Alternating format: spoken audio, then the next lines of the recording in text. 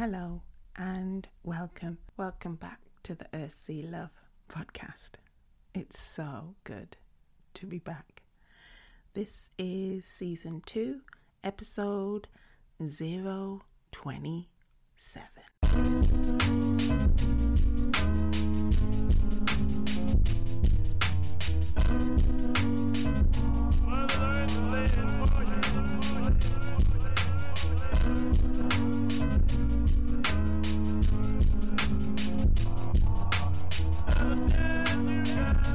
Hello and welcome. Welcome to the Earth, Sea, Love podcast. This podcast is for and about women of colour and our relationship with nature. Hosted by me, Cherie Mack. The Earth, Sea, Love podcast is committed to exploring the experiences of women of colour with Mother Nature. We want to provide spaces where the hidden voices in the environmental and conservation conversations can explore their relationship with the natural world. Inspired by our time spent outdoors, we amplify the voices of women of colour, our stories, our conversations, interviews, photography, writing, and artwork. We'll be exploring our legacies, histories, and memories which have had an influence and effect upon how we perceive ourselves within the natural world and within the environmental and climate justice movements. Welcome to the Earth, Sea, Love podcast.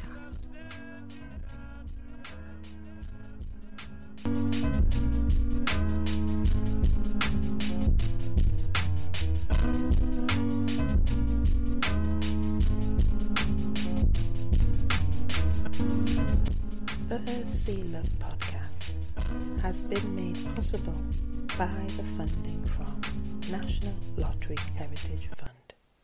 Thank you. So hello. It's Cherie here, Cherie Mack, your host of the Earth, Sea, Love podcast. And we've had a little extended break between episodes, and that was due to technical difficulties. You know, when you have this amazing conversation and then you listen back to it maybe a couple of weeks later and you find that there's an echo, and you could be tearing your hair out of like how to get rid of that echo. And it was the echo on the remote side, not the local side, and that's all technical info that you probably didn't need to know. So it took a little bit longer to edit and get this episode all polished up for your ears. And I'd just like to add there's 3 other episodes that I'm going to make my way through that do also have that echo. So yeah, it just takes a little bit longer to get it to a really good standard, a standard that you can actually listen and enjoy. And this episode with Soraya Abdel-Hadi is such a beautiful and wonderful conversation. It was really weird because when I was spending all this time editing this episode, I was doing it in one room, then went out and got a coffee, and then when I came back to the room when I was doing the editing, I was expecting to see Soraya there. I was so into the conversation that I was like totally reliving it. And my mind was playing tricks on me as if that she was actually in the room with me talking in the present moment.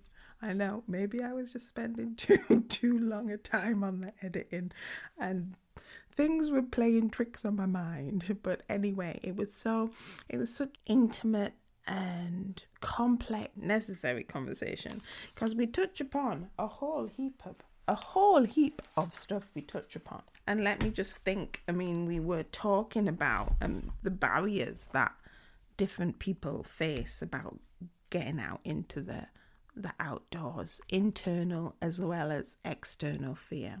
But we also talk about how there needs to be a lot of energy, effort, resources, ideas, creativity, openness, honesty, conversations to start building a community. And this is what Soraya has been doing for the past year. It was her idea to set up all the elements, and we'll talk about all the elements in the show. And of course, in the show notes, there will be a link to all the elements. So this is an organization that was set up from Soraya's ideas because she was looking for it and she couldn't find it.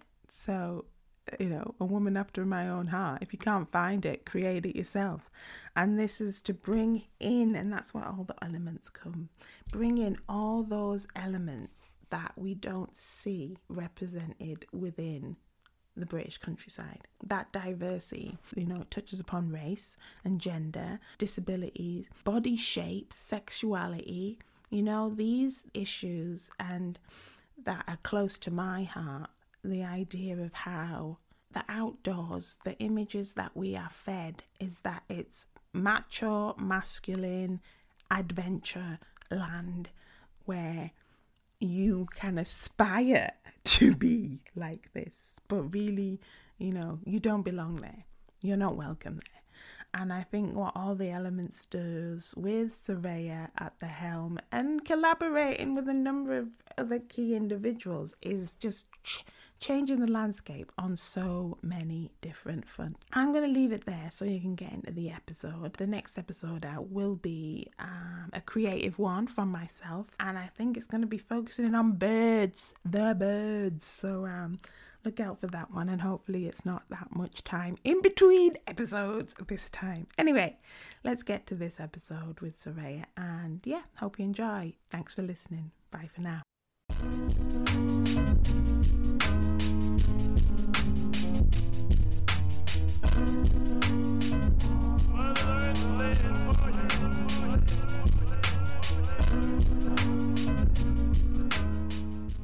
So welcome.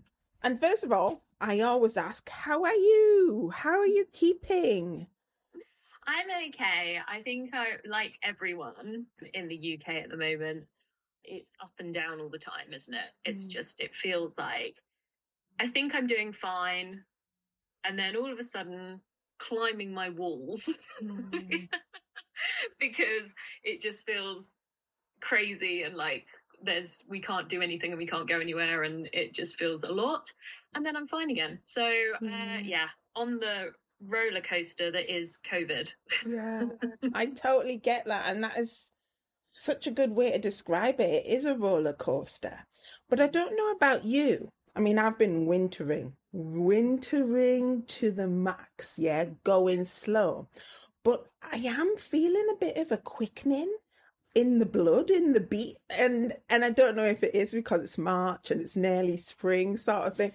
And I'm just thinking, wow, are you with the seasons, Cherie? Are you eventually with the seasons?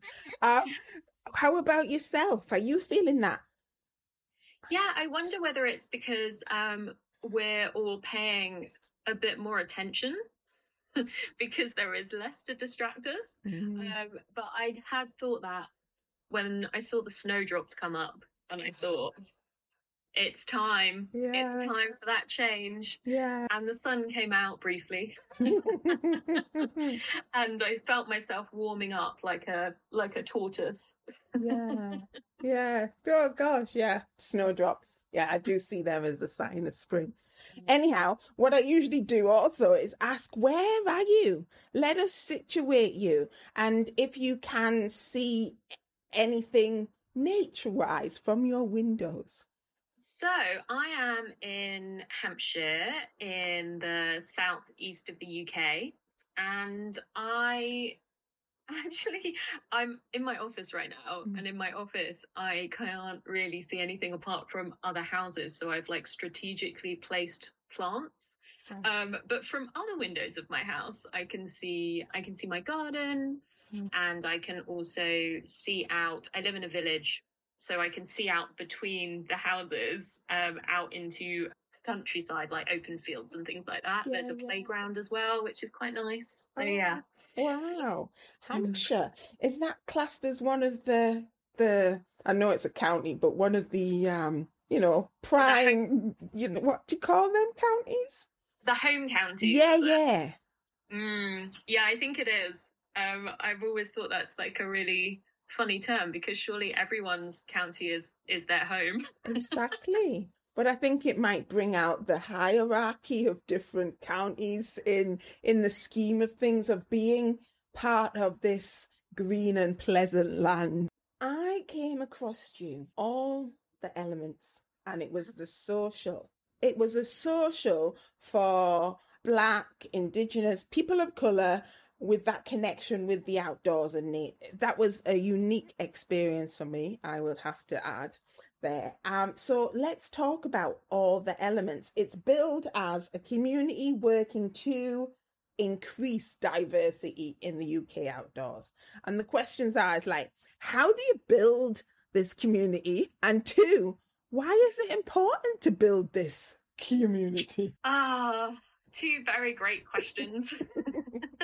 Take your time. I'm sitting comfy. Yeah. I was going to say, I mean, those are big questions, aren't they? So I think one of the things about the community is it is for BAME or BIPOC, or let's split it down because we shouldn't all be in like this massive homogenous group. But it's also for people who have disabilities. It's also for different gender identities. It is also for different body types. It is designed to bring together all the people that we don't see represented or talked about, and we don't see the stories amplified in the UK outdoors. And it is specifically focused on people who want to create change in that area. So they might be an individual, they might be a community group leader, they might be somebody based in an organization, they might be somebody working for a brand. It doesn't matter. They could be a ranger in a national park. It doesn't matter, as long as they are there with an open, collaborative mindset, and that they want to increase diversity across the board. So that's its aim. How do we build that community? Well, what I found is it's interesting, actually, because when I first set it up, I don't know if I was... No, I definitely was. I was really naive in that I thought, of course everybody wants this. Like, I want it. Of course everyone wants this, right? Yeah. I've been looking for it. You know, the people I've mentioned it to have been really into the idea. Let's start it, basically, because I couldn't find it. And it's lonely when you're out there trying to create change. It's like, it's a hard space to be in, when you feel like it's just you shouting and there's nobody listening. And sometimes you just need somebody to be able to say, oh my God, did you even see that? Yeah. What is going on? Yeah. I thought that I would put it out there and I would share it and it would just build itself. Untrue. Very untrue. Yeah. So what I found was that actually, especially following Black Lives Matter, which was obviously in June last year, to put this in context, because I'm aware that we're chatting and this might not have the context. Here in the UK particularly became a massive thing then. People are very suspicious of like what the motivations would be, because I think people have felt, and this is across the board, people have felt like they've had a lot of things extracted from them or taken from them. Yeah. And then knowledge has sucked, and their experiences have been sucked out of them in ways that they might not feel like they have gained from that experience, if that makes sense. Yeah. And so actually building this community has been a lot of trust building and a lot of one-on-one conversations, and this is who I am. And that was quite a hard thing for me, because I was really, really aware that I didn't want it to be something that was centered on me, because I wanted to amplify other people's voices. But actually what became really clear really quickly was that people needed to know me and know what my vision was and why I was doing what I was doing and me as a person before they could then say, okay, yeah, like, I'll give this a go. I'll come along. I'll spend the time. I'll have these conversations. So that's basically, it's been a year of chats, which has been great, actually. I've met so many amazing new people this year. Yeah. And I feel incredibly, I'm not a religious person, so I use this in a non-religious context, but I feel incredibly blessed to have been able to be able to meet so many people and connect with so many people. I do. Yeah. So that was the building of the community question. And it continues moving forward. And actually, I was thinking before we had this conversation, I got really excited when I saw that you'd been doing writing work and the visual journaling things. And I was thinking, because I'm a writer, it's like my main skill set. It's not what I do. Well, I mean, I do it as a job, but I do lots of jobs. And I'm sure we'll touch on them later because they do all relate in some ways to nature and the outdoors. But I'm a writer, but I'm also an artist. And I feel like I had a conversation it is 2 years ago because we lost a year, about how I didn't see the representation of responses to the outdoors from underrepresented groups anywhere. And I found that uncomfortable, and also found it uncomfortable because the group that and I won't talk too much about the setting of this, but it feels like, and I know that a lot of people of colour have this experience, is I was sat in a room in a circle where we were having conversations about artistic responses to nature. And it was like everyone was there waiting for me to be like, hey, has anyone noticed it's not diverse in here? Yeah. And it was just, and I know that's not a lone experience for me, but it was interesting because I was saying that there is, obviously there's value in having what different people see and experience and feel, because it's not the same. And even if it was the same, that says something as well. Like, it's not, you just need to hear from everyone to fully understand anything. And so I had a really interesting conversation about different art types and how I'd been to an art show in London which had been for Black community artists, and looking at the styles and the representation of the things that they were capturing, and then was just struck by the difference between that and then what I was looking at in this like nature presentation. And I was like, this is lovely and everything, but can we not do both? Like, I don't understand why we can't do both. Anyway, so I've now as you can tell, I also get off track when I have conversations, but I was thinking, because I'm all about collaboration, and part of what all the elements is not duplicating effort and bringing everything together in one central place. So we also have a directory which has groups that are working in the space to diversify the outdoors.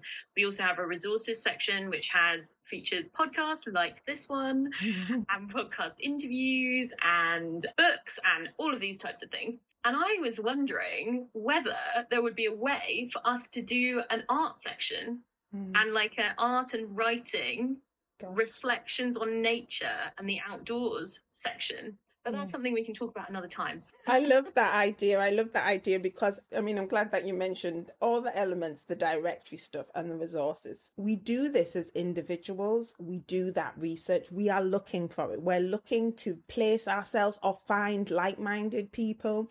So to have that, I feel it's such vital resource to have that all in one place, because we're doing the same thing again and again, but like to have it there as we're saving legwork for somebody to quickly get to this point of thinking, I am not alone. Thank you. So yes, on that collaboration front, yes. And bearing in mind collaboration, it does come down to a lot to trust and the people. I'm all for that. And when you've been saying about the last year and a lot of things coming out and people being suspicious, I totally get that, because there has been that. I mean, and it's been calling it out of, you're just doing lip service here by saying Black Lives Matter and this is what we're doing and get on board. Like, that has raised hackles and triggers. It has triggered a lot of. So I totally understand and appreciate all these conversations that you've been having over this year to get to this point, that all the elements is recognized as doing the good work. But of course, it's not just you, and a whole host of people behind you or beside you or in front of you, and I'm totally there to support. Definitely pulling that apart. And you've mentioned it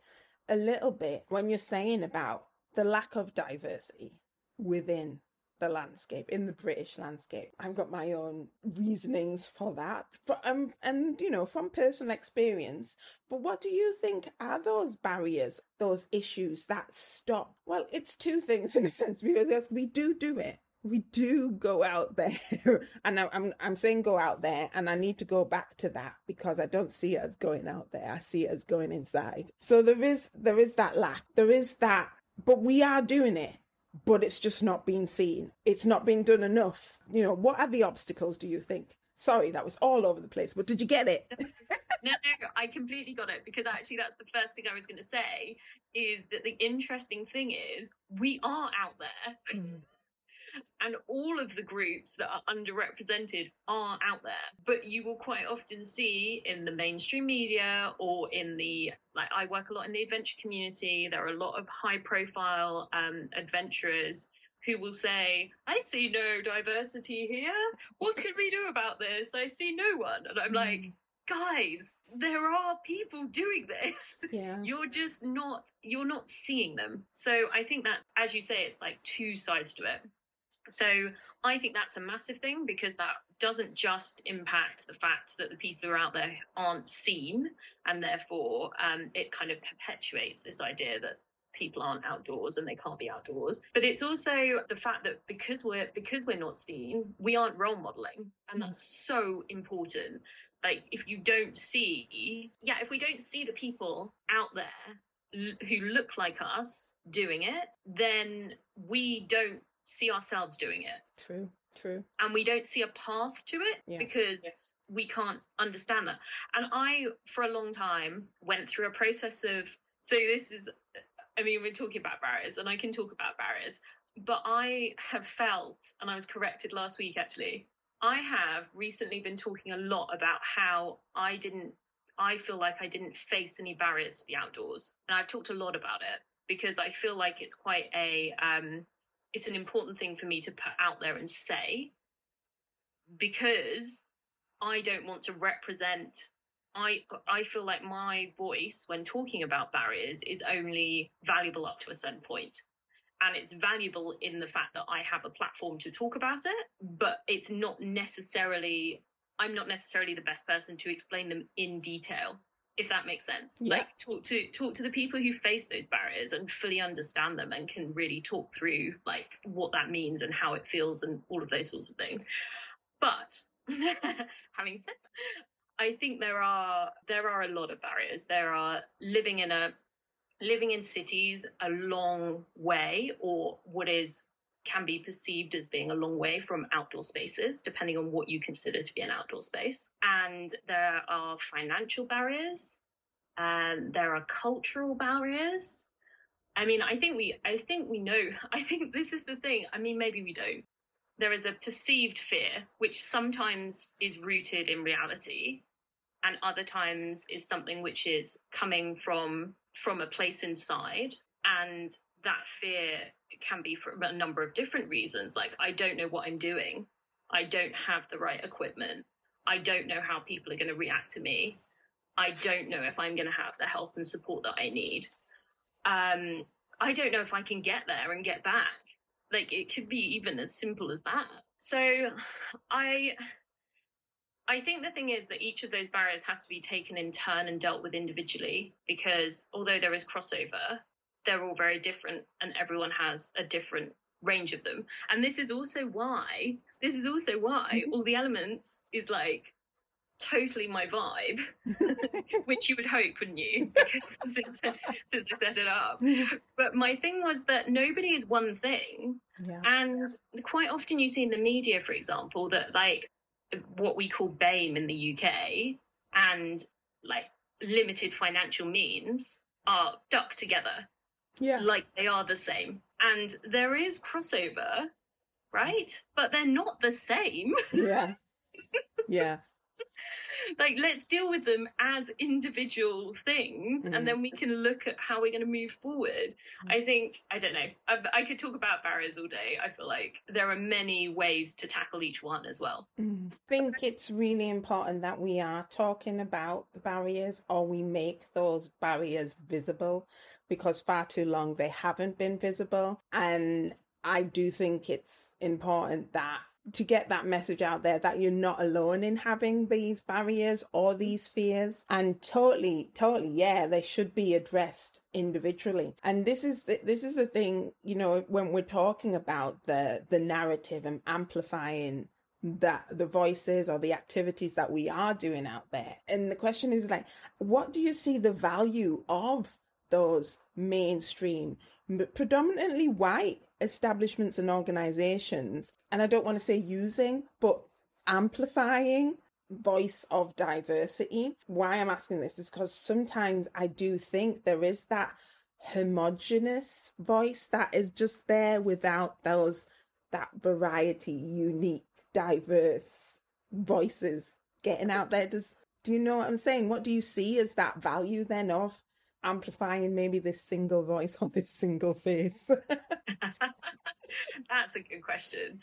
Oh, actually, before I answer, can I say one more thing about barriers? Yeah. So, because I realised that I didn't say it because I get distracted by things all the time. And I go off on so many things going through the head, it is. Yeah, I just get like, I'm really easily distracted. So, I actually said I was in a clubhouse room recently, and I said in that clubhouse room, somebody asked me about barriers, and I said basically the same as what I said to you. I don't feel like I've really faced any barriers, but I can talk about them if you want me to discuss them, but I'm probably not the best person. If there was somebody better to talk about it, I would pass you over. And Phil Young was in that room. I don't know if you know Phil. He is a black snowboarder. He was at the All the Elements event, and he said to me, he called me out on it, and he said, no, Soraya, no, it's not that you didn't have barriers. It's that you were given tools from when you were very young to be able to manage and deal with those barriers and overcome them. And my mind was blown because I was just like, you're right. And so I just thought that was like, it's quite an important thing to add to, because even if you think that you haven't faced barriers, maybe it isn't that you haven't faced them. That's the thing. Yeah. Maybe you haven't addressed them yourself. Like I've found that is like very much, I'm mixed race. I have grown up in a mostly white environment, and my perception and experience of my life is shaped by that. It's completely shaped by that. And a lot of what I have realized over the last few years, where I've been doing a lot more delving into this and into how race in the UK and being mixed race and experiences of that and how all this ties together, is that I have ignored a lot of things, which also is like a coping mechanism, right? Right. And I've buried a lot of experiences, and I didn't realize that, because that's just how I manage. Like, and that's crazy. Is that crazy? No, it was crazy to me. No, it's not. But it is. It's that survival mechanism. Yeah. To keep that moving forward, it's had to be done, and it's really sad and mad to say that, but it's had to be done. So no, I totally get that. I'm going to come back to you, those tools from when you were young, but, Okay. but we were with the value organization. One voice, one black face. Okay, so now we go back to what's the value of having different voices, or what do you think the value is of them continuing to use the same? Ooh, both. It's all part of that whole, and I don't want to say mess or chaos, because there's good things that potentially could come out of it. It's trying to do something but missing the mark. Well, that's me. You talk. I also want to know what you think, though. Yeah. But I can answer. I mean, for me, it's like a no-brainer. I don't know why it's necessary to put forward one type of person and one type of face, because that limits your market massively. Like, if you're a company or a business, what are you thinking? Mm-hmm. Yeah. It's crazy to me. And what they say is it's aspirational, was always what they used to say. They don't say that anymore because people are like, shut up. But they used to say the reason why we use physically fit, beautiful people, they wouldn't talk about race because it wasn't on their agenda as like something to talk about.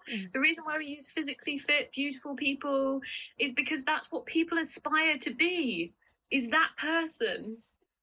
That's crazy. And also, you look at it, and even if you just take it from a men and women perspective, the outdoors is dominated by men being macho and like pushing forward, these physically fit, adventurous looking men pushing forward. And then you see, like, you stand and you look, and I wrote an article about this a couple of years ago, but you look at like a shop window and it has this adventurous man and he's in front. Of course he's in front. And then they're like, oh, we sell women's clothes too. So then they put like a woman on there, but the woman is like, really looks like she's never been outside or climbed a mountain in her life, and her hair is perfect, which I always am like, I hate you. And then she's like looking up at the guy like, which way should we go? I will follow you. Yeah, exactly. Like, oh, I couldn't possibly be outside on my own, I would just die. And you're like that's even before we get into like able-bodied nurse, race and like sexuality as well. Sexuality. Yeah, exactly. Body type. Yeah. Like, or any of those things. You just have like the woman being like, oh, I'm sorry, I've never used a map before. I couldn't possibly know which way I'm going. But all of my clothes will be pink because that is what I want. Pink with less features. That is like outdoor clothing for you. I actually got offered, I was a brat about it, but I recently got offered a jacket from an outdoor brand, and the options were, and this is not actually representative of their range at all. They usually have a lot more, but with COVID, they don't have very much. And the options were navy blue, which is boring and is just boring, or vomit pink.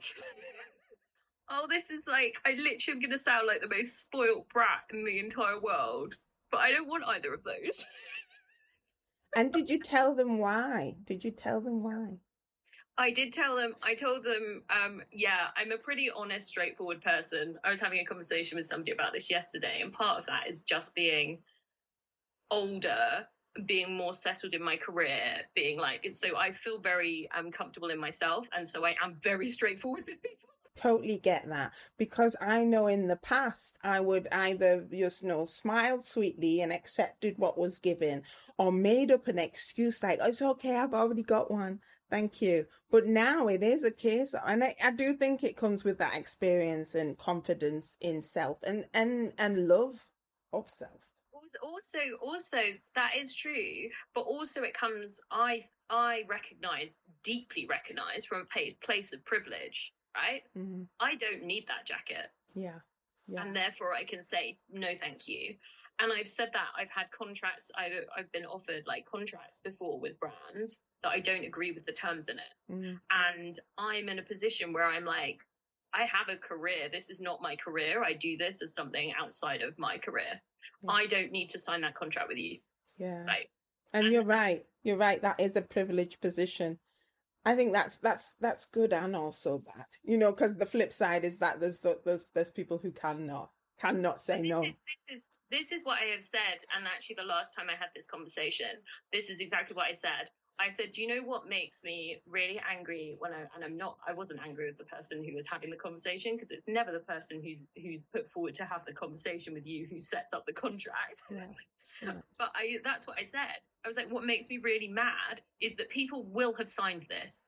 Yeah. And that's almost like why I feel like it is my responsibility to step up and say, this isn't okay. Yeah. Because I've read it and I know what contracts look like, and this is not a nice contract. Mm-hmm, mm-hmm, yeah. And so it is part of what we do, and this is a new thing. I mean, it's not a new thing for me. Like, I've always tried to do the best that I can, but it's a new thing for me to step into my privilege, because if we're talking about diversity, I have always shied away from it. Like, I've always been like, don't talk to me about being diverse. Look at all the things that I have done. Let's talk. I am not the best person to talk to you about diversity, because I don't feel like I am that diverse. Like, I am incredibly privileged. And I have said recently, actually, I feel like I was blinded by that privilege. Like, I was so hyper aware of it. I let it stop me speaking out. I didn't use it to pave the way for other people, and I didn't use it to amplify other people's voices. And that's what I should be doing with it. I shouldn't be hiding underneath it and trying to like shrink away. Because I step out doesn't mean that somebody who I deem more worthy steps in. And that is something which is hard to come to terms with and hard to step up and say, but like, I'm open and honest about it. That's where I am with it. And that is so appreciated, but also it is difficult, and it is a practice.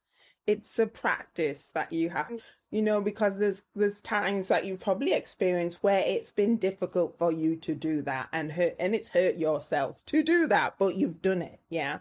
And I think this comes back to what you were saying, those tools from a young age that have been there. And you said about that privilege that, so you haven't had to deal with it, but then also that privilege is there is as a protection, as an insulation, in fact, in that sense. So like, just thinking about your childhood or your upbringing, you said that you're mixed race. So if you can, you know, tell us a bit about your mixed heritage in a sense, but tying that into, was nature then part of your upbringing? Yeah. So my mother is white British and my dad is black Sudanese. But I have always lived in the UK. I've been privileged enough to travel, but I have always lived in the UK. I was born and raised here in, as I said earlier, a predominantly white environment. Has never bothered me, actually, which I think is like also really interesting, isn't it? Like, I obviously, I feel like I internalized things like never seeing anyone who looked like me, but the interesting thing, and I have been talking a bit about this actually, about the experiences of childhood and how it shapes you, because I've never felt like I couldn't do anything. And that is like the coping mechanisms and what I've been taught as a child and how I've been taught to approach the world, I guess. But my parents have never ever suggested that anything was out of reach. If I've said that I wanted to do anything or experience anything, they might be like, really? I do a lot of different things, so they're like, really? Well, sure, but you're gonna have to work hard, or you're gonna have to do X, Y, Z. Like, you want to do that, fine, but you're gonna have to get there. Like, how are you gonna get there? What's your plan? Like, how is this gonna fit into everything else that you want to do? And so I've been very lucky in that sense. And my mother is much more outdoorsy than my dad, although my dad likes a good walk. And my grandparents, my British grandparents, also really outdoorsy, love nature, love birds. I remember sitting in their garden as a child and learning what all the different birds were on their bird feeders and all of that sort of thing. I've got pictures of my granddad walking me in a river when I was like 2. Like, I always been in nature, and that's partly because of their love of nature, but also partly because of where we are. Because I do live somewhere where we are surrounded by countryside. Like, I didn't live, when I grew up in a town. I didn't live in the countryside, but it was fairly easy for me to get to it if I wanted to. And we're about an hour from the beach, and we've always had a car. So we could and then I wanted to, as I say, like I stand firmly in my privilege. I will talk about these things, but I'm also aware that when people listen to this, they're going to be like, oh God. And then, so I started horse riding when I was 5, loved horses, obsessed with them. And that was then how I got my outdoor, I've always been into animals. So that was like how I got my outdoor fix. And walking, bike riding, all of those things. So yeah, so always been outdoors. And then as I got older, I switched horse riding for climbing and became an indoor climbing instructor actually at my local wall. And I organise sailing trips. That's what I do as my job for women, all women sailing trips, multinationality, multidisciplinary trips to tackle plastic pollution actually. So I'm like sustainability focused. We take artists, business women, designers, like every single aspect that you could think of people's job roles, scientists. We take them on sailing voyages, and then we show them the problem firsthand, do some science, do some workshops, like look at collaboration, which I guess is like bleeds into all the elements, right? Yeah. And I'm just, I'm hearing this and I'm thinking, I'm sure I know what you're talking about. Do you do it round the UK or do you do it round the world? So we did do round the UK, but we do it round the world, all over the world. I'm sure I've looked at it to actually come on board. I have. I mean, I love everything about nature, but there's something that soothes my soul when I'm with the sea. Yes. Yeah. So I wild swim. So I've been looking at these.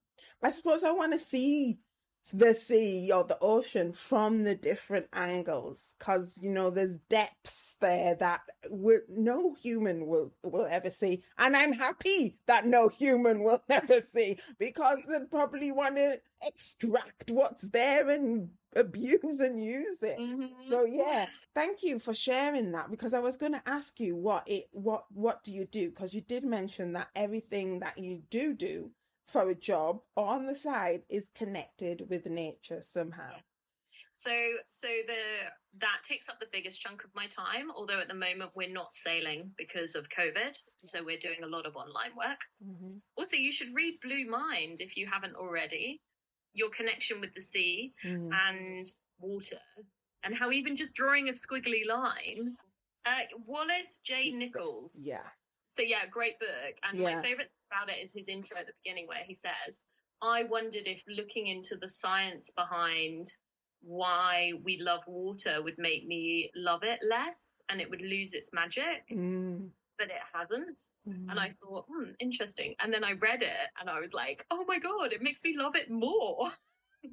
And you think, how could you love it more? Because you feel that you're at the brim already.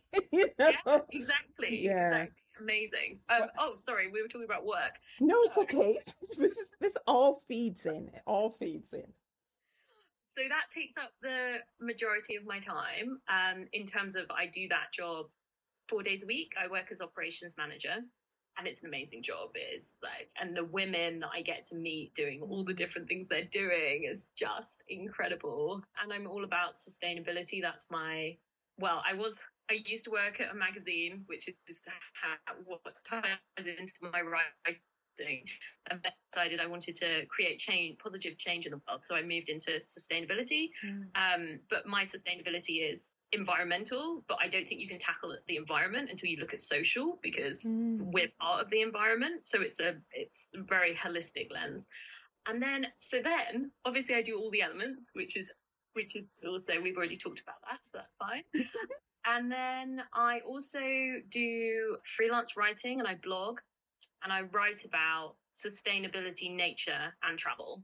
I have been talking a lot about my personal local experiences during the last year, and that's like really focused me down on all of my nature writing and nature experiences, and also like the local adventures in the outdoors. So I built a bamboo bike, and last year I was taking it out all the time. I'm not a crazy bike rider. Like, I would pass people wearing like all the lycra, and I'm in like my gym leggings and like a t-shirt, and I'm like, why are they wearing lycra? And then within like 5 minutes I'm like melting. That's me.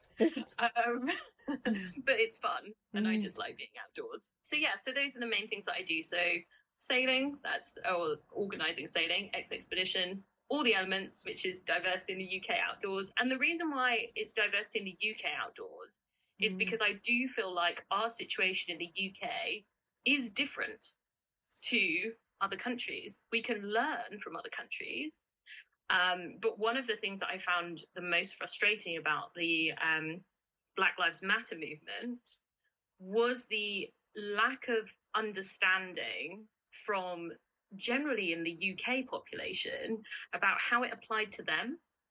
Because you're taking, like, there are similarities, but we struggle much more with subconscious bias. We really do.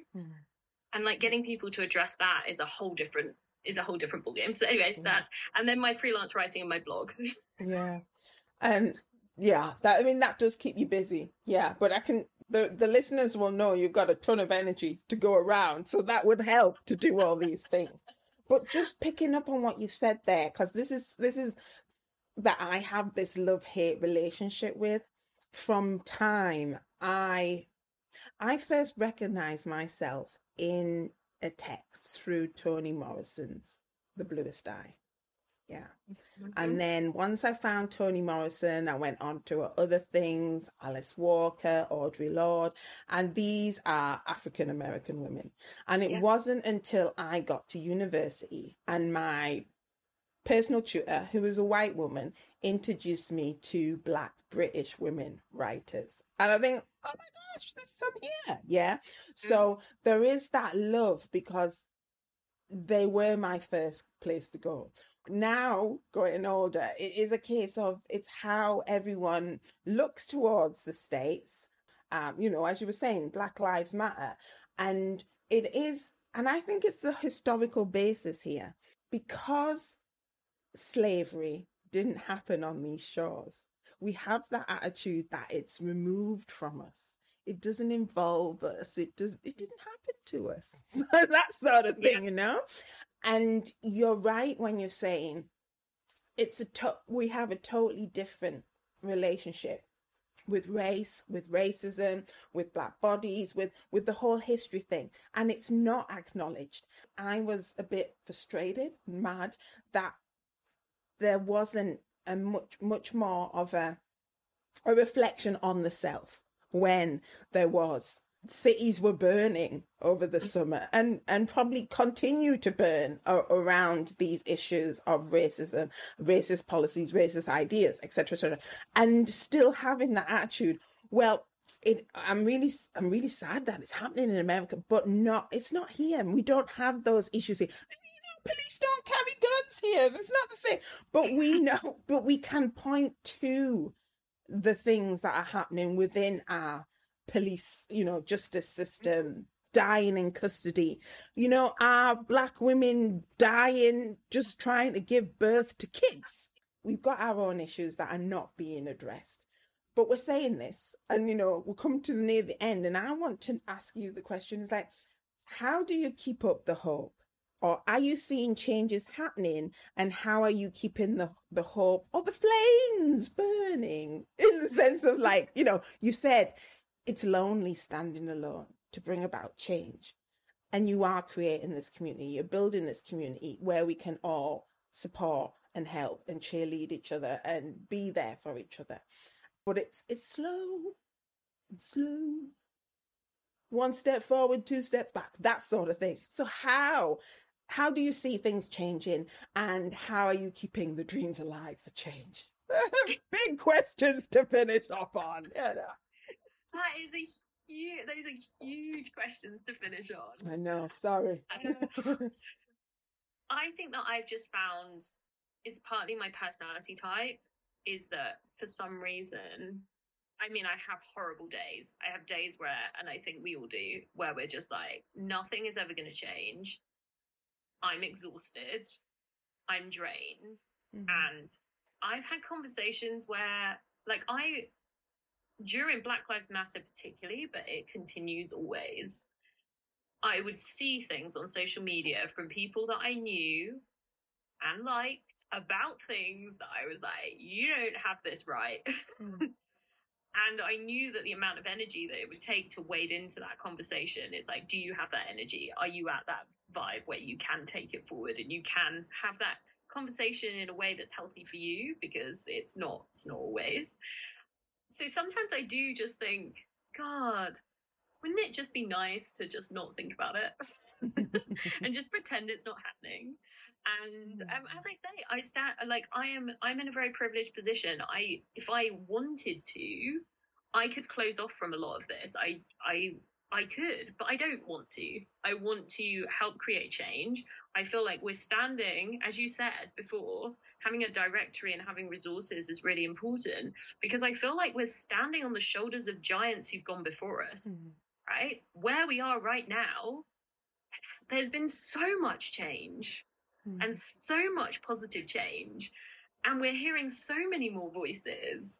Like, we can't stop now. The momentum is just starting.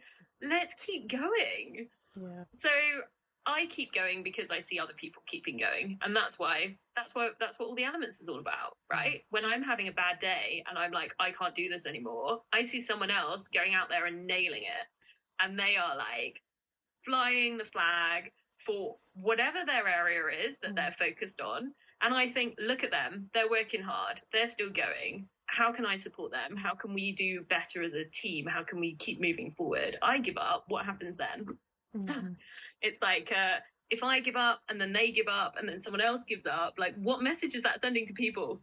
I don't know. I feel like I'm now rambling. No. It's important that you're saying those are the people that are doing things and recognizing it, keeping yourself inspired by thinking they're doing it sometimes. And it does come down to energy, but you know, there are times, and I wish it was more times, that I do actually get on their feed or comment and say, yes, I'm with you, you know, I'm cheering you on, I'm here, you know, thank you, you know. And some days I can do that more times, but some days I can't do that and it is about capacity.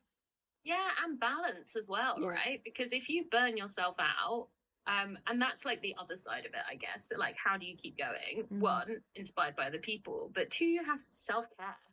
Yeah. Because if you don't take that time for you, and you know what, the reality is that if any of us have like a bad week or a bad month, that doesn't mean that we can't continue to create impact. Probably not going to make that much difference, really, if we're not weighing in the conversations in that period of time. As long as we come back round to being like, okay, now we take a step forward. But it's important to keep your own energy up, I think, and to give as much as you can give, and then take a step back and recharge, and then go again. Pick your battles. Yeah. As well. No, so many things there. That's wisdom. That is wisdom, and hard to do though, isn't it? Oh my gosh, it's hard to actually action. Yeah, especially as we live in a culture and society where, you know, taking a rest or self-care, you're made to feel guilty or shame. Actually suggesting it, never mind leaning into it. You know? Yeah, and I'm not good at it. And I think that's the thing, is like all the things we've spoken about today and all my, like, I have lofty aims I have lofty aims, and I have like really high expectations of myself, and I'm throwing them out there, but I don't reach those most of the time. And I am like flawed. Like I am a flawed individual. Like we're all flawed. And I just think it's about doing the best that you can do, right? So I talk about all the things that like paving the way for other people, doing like trying to amplify other people's voices, keeping going, like building this community and things like that. But like I'm just a person. Exactly. And most of the time, like, or not most, but like half the time, let's go for half the time, like I'm definitely falling far short of what I would expect myself to be doing, but keep moving forward. Exactly. Never give up, never surrender. Exactly. And every day doing a little bit is better than doing nothing. Yes, man. Yes. Yeah. I mean, my word of the year is slow. And that's what I've taken from, 2020 lockdown pandemic, is that you can actually slow down and the world keeps turning. You're still alive. Things get done, but at that slower pace with nobody else's urgency fueling me. Yeah. And that is such a wonderful way to be being at this moment and living at this moment. You're saying you're not blessed, that idea, you're not religious, but you use blessed. And that's what I'm using at the moment. I'm saying I'm not lucky, I'm blessed.